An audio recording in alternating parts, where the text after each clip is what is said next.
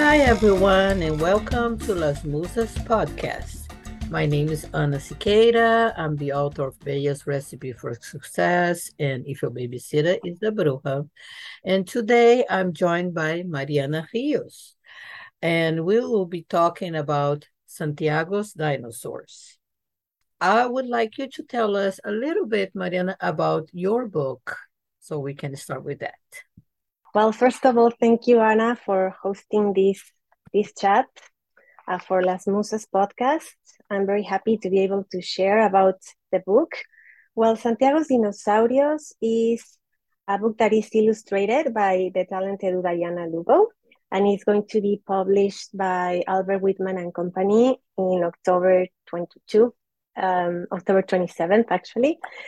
So it's a story about a boy named Santiago. He is a Mexican immigrant first grader who moved with his family to United States, and he's facing his first day of school in a new country without speaking English. So he's very concerned about how he's going to make new friends.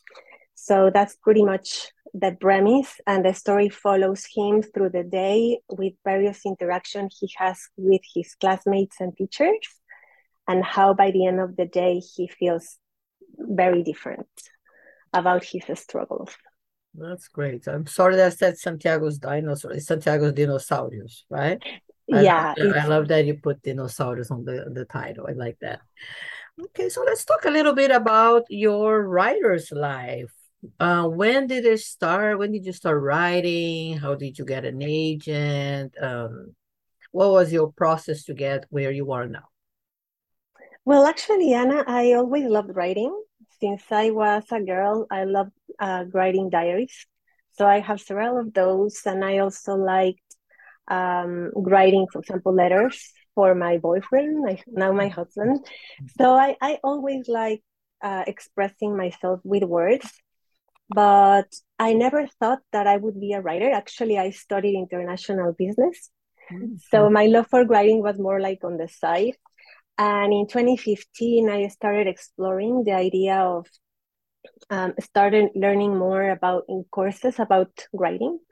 And it was in 2018 that I actually began taking it even more seriously, because I was having an online business before that. And we closed it in December 2017. So now that I had more time, I started taking courses.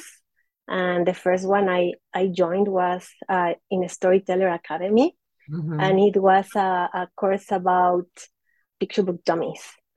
So Mhm. it was fun. It was something really new to me. To be honest, I thought that writing for children was easier. Mhm. So this course put everything in perspective. And also the course helped me to realize that I was going to be a writer, like an author, not to pursue the illustration. And also there it was where I met my first critique partners. And we are still like 4 years after, still together. So that's been a great experience, because we've been like growing together as writers. Mhm. So besides that, I've taken webinars from Writing Barn or SCBWI, which I joined. Then I got with more critique groups. And actually, for Santiago's Dinosaurios, Ana, I didn't have an agent when I got the opportunity to publish this book. I got my agent afterwards. But yeah, so that's kind of how I got here. The querying journey was long. I got the opportunity to query an editor for Santiago's Dinosaurios, and it actually was because of Latinx speech. Mhm. So in September 2020, I participated in Latinx speech, and editor Andrea Hall from Albert Whitman liked it. So I queried her. At first, I was like worried because I didn't have an agent, but I decided to try it anyway. Mhm. And here we are. So you first got the offer for the book, right, from your editor, And then did you get an agent right away or it was after that? It was after that because when Andrea Hall was interested in the book, she asked actually for a revise and resubmit.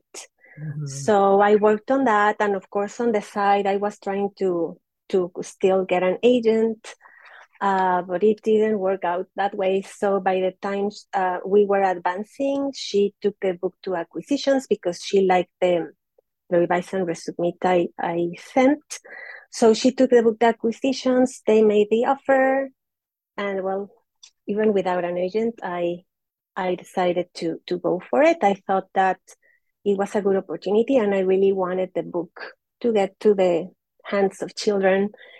So I actually met my agent in March. I participated in PITMAT Mm, that year, 2021. That was the month that I signed my book deal for Santiago. mhm, And then around May, Natasha Morris, she's my agent now from Tobias Literary Agency, and she contacted me asking for more stories. And mhm. by the end of June, she wanted to have a call. And in July, I signed with her. I got, I have to notify other agents that had manuscripts at the time. I got Mm. another offer of representation in that period of time, and I decided to sign with Natasha.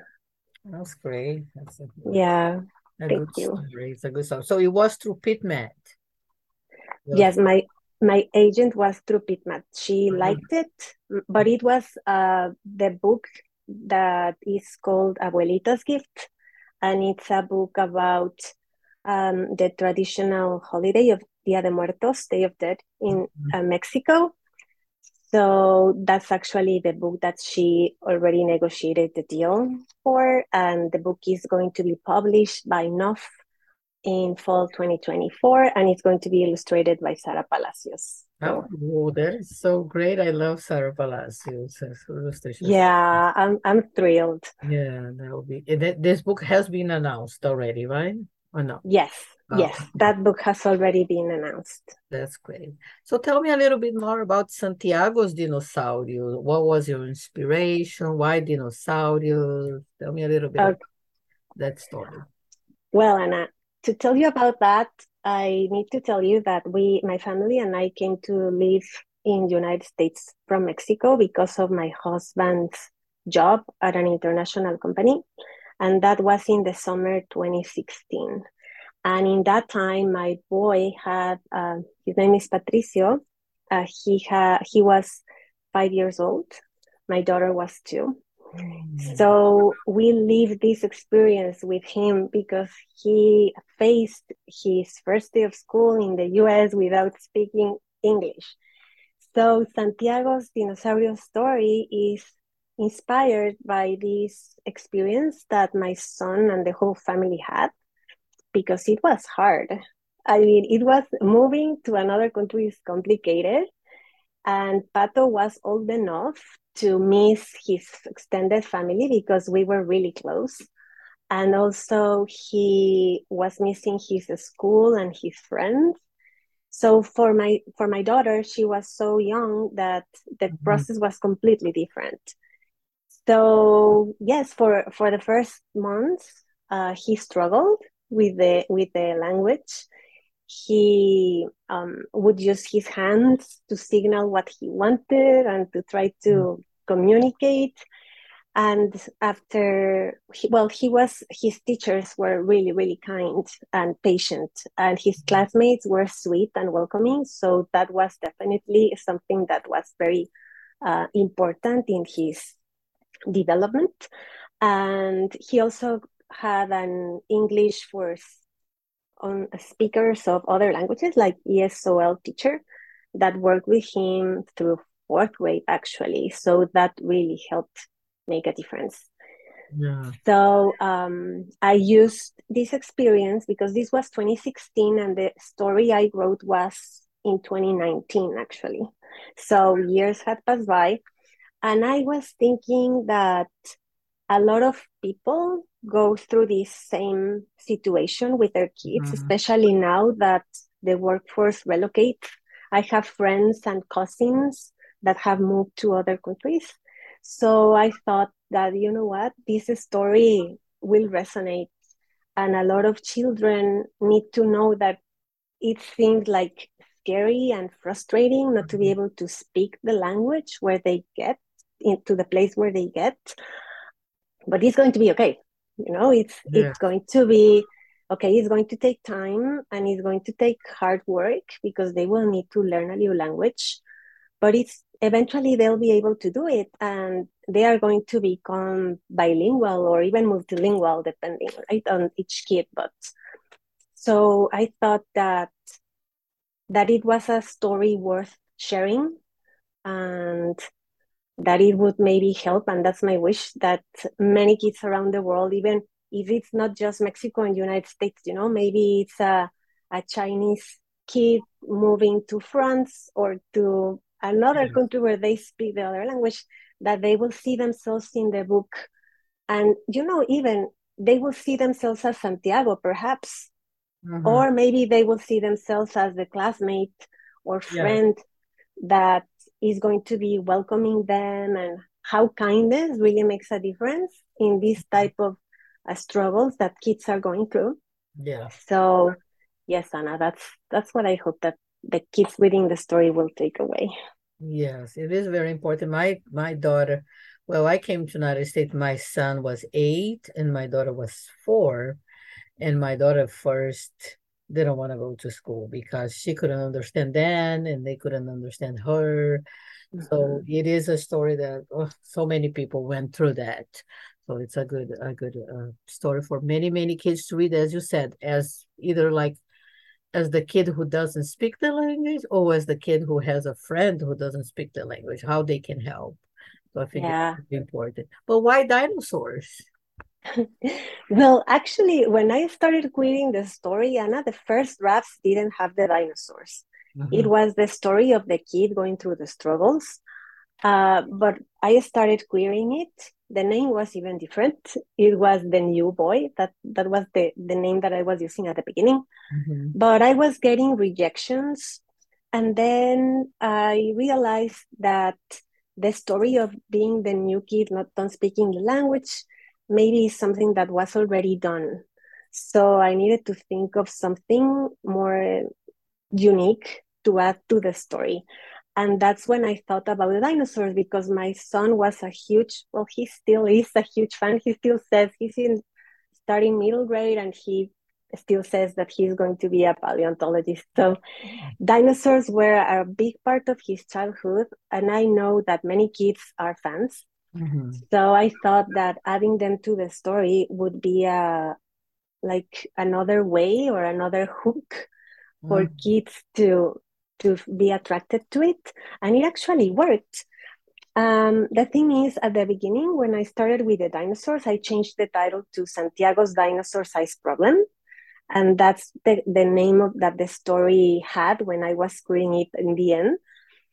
Um, so I was saying, for example, at the beginning, Santiago definitely has a dinosaur size problem.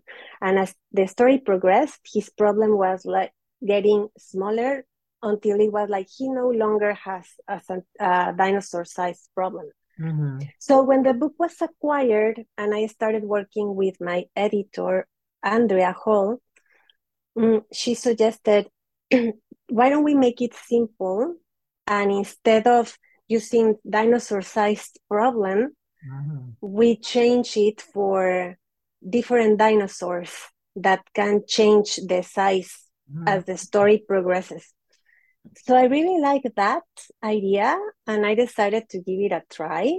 And it helped in the way of introducing more dinosaurs in the story, Mhm. different species, and also that visually the kids can see how his problem is actually getting less scary, less, yes, shrinking in size. And the illustrator she created a great graphic Mhm. with all the dinosaurs in the story. and it actually became the end pages for the book. Oh, how So fun. I cannot yes, wait to see it. So yeah. fun. Yes, I love that idea.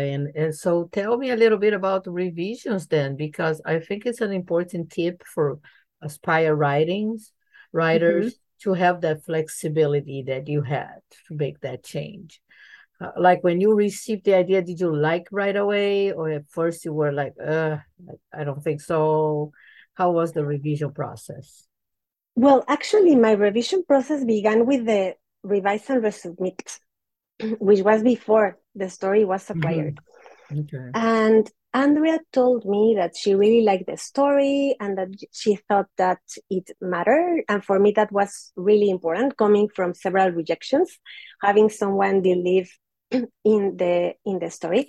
So what she wanted me to do was to add the ESOL figure teacher to the story, which I hadn't done before, Anna, because I in the courses of writing for children that I had taken, they would say, "Oh, adults shouldn't solve the problems for the kids, and kids should Mhm. figure it out." So I had that in my mind, and so it didn't occur to me to put the ESOL teacher in the story in the beginning. Mhm. Although in real life it happens because my own son had one, you know. So when she mentioned that, it made a lot of sense to me. She allowed me to, well, she just said, I would like to have that in the book. She didn't say how, anything. She just Mhm. told me explore that. So I took some weeks to tweak the story around because, of course, I had to take out some scenes and to rearrange in order to fit the scene with the teacher. But after I was happy with it, I ran it by some critic partners and I felt that it was working. I was satisfied and I felt that it was even more realistic because I'm sure Mhm. that many children have that type of resource at schools, which is Yeah. wonderful. And I'm very, very grateful that my son had access to that support. So when I turned in the R&R, Andrea, well, she loved it. She thought it worked. She checked with the team, and she ended up acquiring the story. So that was my first experience with editing with an editor, even when I was not yet well. Well, the book was not bought yet. So Mhm. when since it was a good experience for me, she was very open. She let me figure it out myself. So I was really I appreciated that a lot. So when she suggested the dinosaurs, um, I went along with it. I tried it, and I think that if I wouldn't have liked it, I would be able to say it. You Mhm.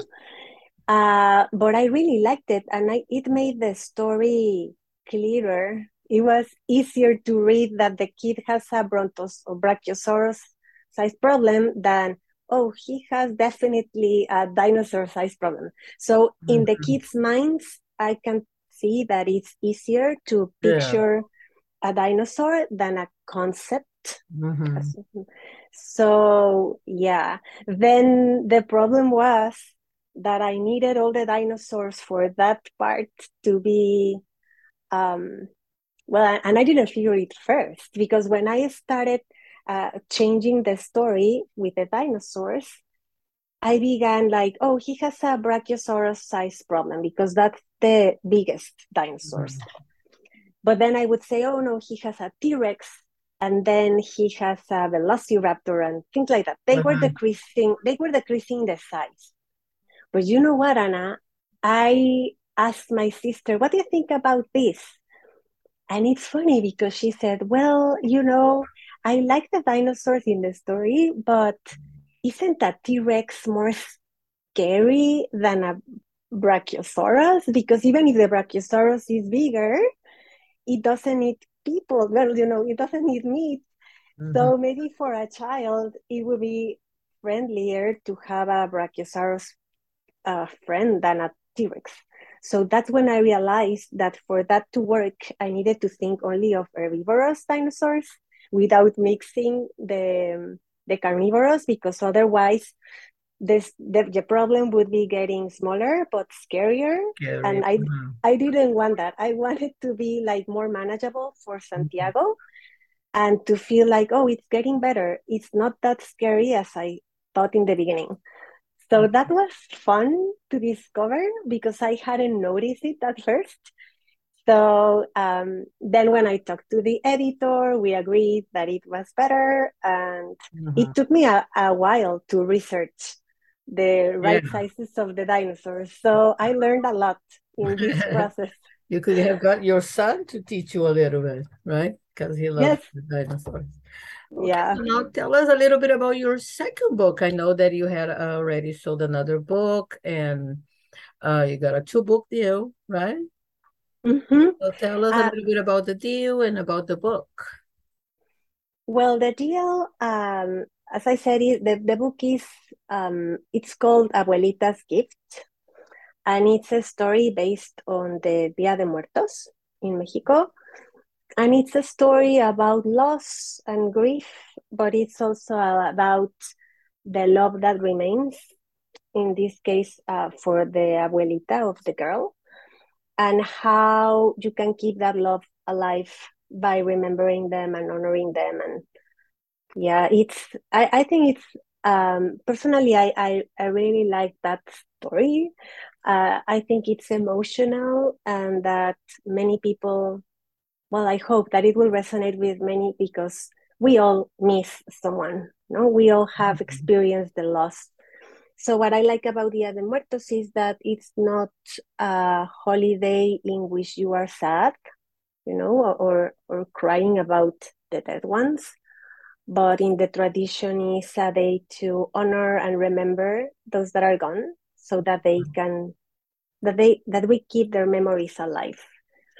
So I wanted to share that about Mexico with readers, and I hope that they like it Yeah. when the book comes out. Yes, it's important for them to understand that it's different. I did it at Dia de los Muertos with my student at school, and they had to do a shrine and all that stuff. So they learned that there is no on one way to grieve or to celebrate the loved ones. So I think it's very important. So now let's talk a little bit about the future. What are your plans for the future? What are you planning to do? I want to, well, of course, I keep writing. I keep writing picture books for the moment. And as I said, I'm working on a third book, but it's yet to be announced. And then I would like maybe the stories that I have to find also homes. And I would like to explore the chance of going into chapter books. Actually, I when I write, I tend to use a lot of words. So sometimes I struggle to bring down the countdown for the picture books, which are more limited in words, and that you cannot be very descriptive because of the illustrations. So I tend to do that. And then I have to go back and revise and cut down.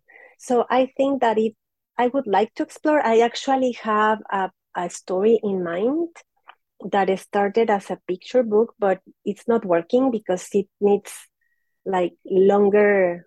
Yes, it needs more pages than what a picture book can do. And also the main character is older for what I need her to do. So I already have that story that I would like to explore as a chapter book. So we'll see. I've already started. I got a course, for example, from Storyteller Academy about chapter books. So I Mm, haven't got into it, and I also bought another. Um, it's like a blueprint for chapter books. So mhm. I need to start studying that craft in order to begin trying, because right now I only have learned about picture books. And as I said before that, my major was international business. So this is all very, very new for me. So I need to get ready and prepare. But yeah, I would like to explore that a change in genre. And of course, maybe keep on writing picture books because I really love them, Yeah. but open my horizons. Yes, I'm trying to do that too. It's hard. It's hard to change from picture book to chapter book because now they start, oh, you need some descriptions. I'm not used to descriptions anymore. Yeah, But the yeah, rules must be different. yeah. So tell me a little bit of some tips for beginning writers, aspiring writers and authors. Well, we all writers, but tell me some tips that you can give other writers on your Ye- process and things that you think you learned that it's a good thing for other people to learn. Well, the first thing that I tell them is that you need to find critique partners. For me, well, even you have been my critique partner, Mhm. and for me, it's been a blessing, really, and also a big source of support, not only for helping me make my stories shine.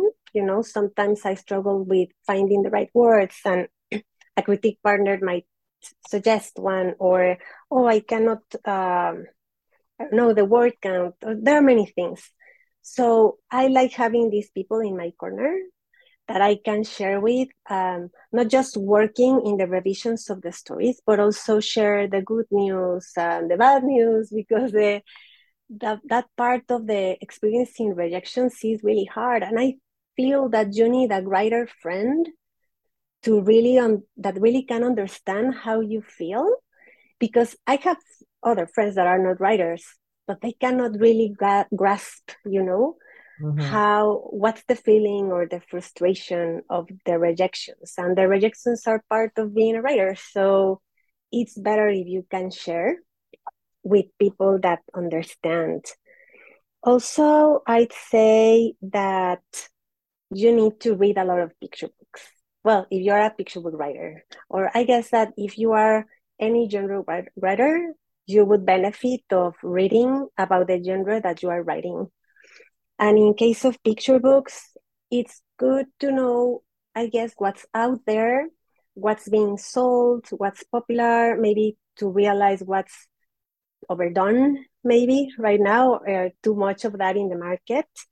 But also, it's interesting to see how other writers pace the stories, or how they develop the characters or the plots. So I think that you can learn a lot by reading.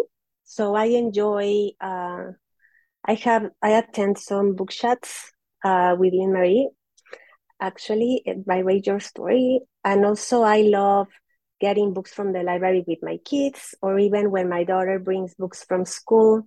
So we like to have our story times, and it's nice to have that chance with her. But also, I get knowledge, about the craft. So I like that. Um, Another tip I'd say is there's a lot of resources for writers to develop their craft, to improve. There are courses or webinars by SCBWI, or by Writing Barn, or PV Chat. Like, there are many, many resources out there, and many of them are free. So I'd say keep an eye to that, and join the more webinars you can, because it's some of them are with agents, or with editors, or with fellow writers that can share their experience. So there's always something to learn, and if they are free, well, it's a great opportunity to develop your craft. What else? Well, and write. And I think that the best way of becoming a better writer is by writing, and with the idea that maybe not all the stories that you write are going to get published. Some of them might just help to get out of your mind certain things, to put your words into the paper. Or but I think that writing and becoming better takes practice. So the more you do it, the more you will identify those things that need fixing, and you are going to start getting better at it. Yes, well, great tips. Thank you so much. So I think we are about to close. Anything else like you want to tell the listeners that you think it's important for them to know about your books or about anything? I would like to say those writers that are queering right now, that I understand that sometimes that road is hard, but that it's true that eventually, if you keep at it, the yes is going to come, because I was there and now my book is about to be published. So it's really a dream come true that sometimes seems far away, but if you keep at it and you improve and keep working, it eventually will come. Sometimes it might be that you haven't written the story that is going to get you your agent or your first deal. So who knows? Just never give up and keep at it. So I would like them to get that message. And also I would like to thank Las Musas and you, Ana, for all the support that I've received. I'm very grateful about, well, for my critique partners, for my family, my husband and children, who are like my first readers. Oh, well, of course, to Albert Whitman for believing in this book, for my editors, Andrea Hall and Iver Gabriel, and to the wonderful Diana Lugo, because she really added warmth and more heart to the story. And I am really thankful to everyone for believing in Santiago. And I hope that this story is going to touch children and that it will help them if they are in a struggle position, or just a reminder of being the kind friend, because kindness has really no barriers. You might not understand the spoken language, but a smile, a thumbs up, or just trying to include someone else in the games, that everyone can understand. And it makes a huge difference for kids going through this situation of being the new kids in faraway lands. Okay, Mariana, anything else you want to add? Yes, Anna, thank you. I would like to just say that in case you are interested in buying the book, that you can check out my website, and I have the links for different stores, including independent stores there. And there's also a link for signed copies if anyone is interested. So there's all the information is in my website, which is www.marianariosramirez.com. Mariana Thank you. Rios Ramirez. Okay, okay. Thank you so much, Mariana. Thank you so much for coming, telling us a little bit about your story and your books. And I think it's time for us to say adios. Okay, so if you like to learn more about Las Musas or our books, please visit our website at lasmusasbooks.com or find us on social media at Las Musas Books. And be sure to check out our bookshop page, where each purchase of one of our books goes towards supported independent bookstores. If you enjoyed this episode, please like, review, and subscribe whenever you listen to your podcast. You can also sign up for Las Musas newsletter to have podcast updates, as well as other Musa news such as release dates, teasers, spotlights, and more, delivered straight to your inbox. Thanks for listening.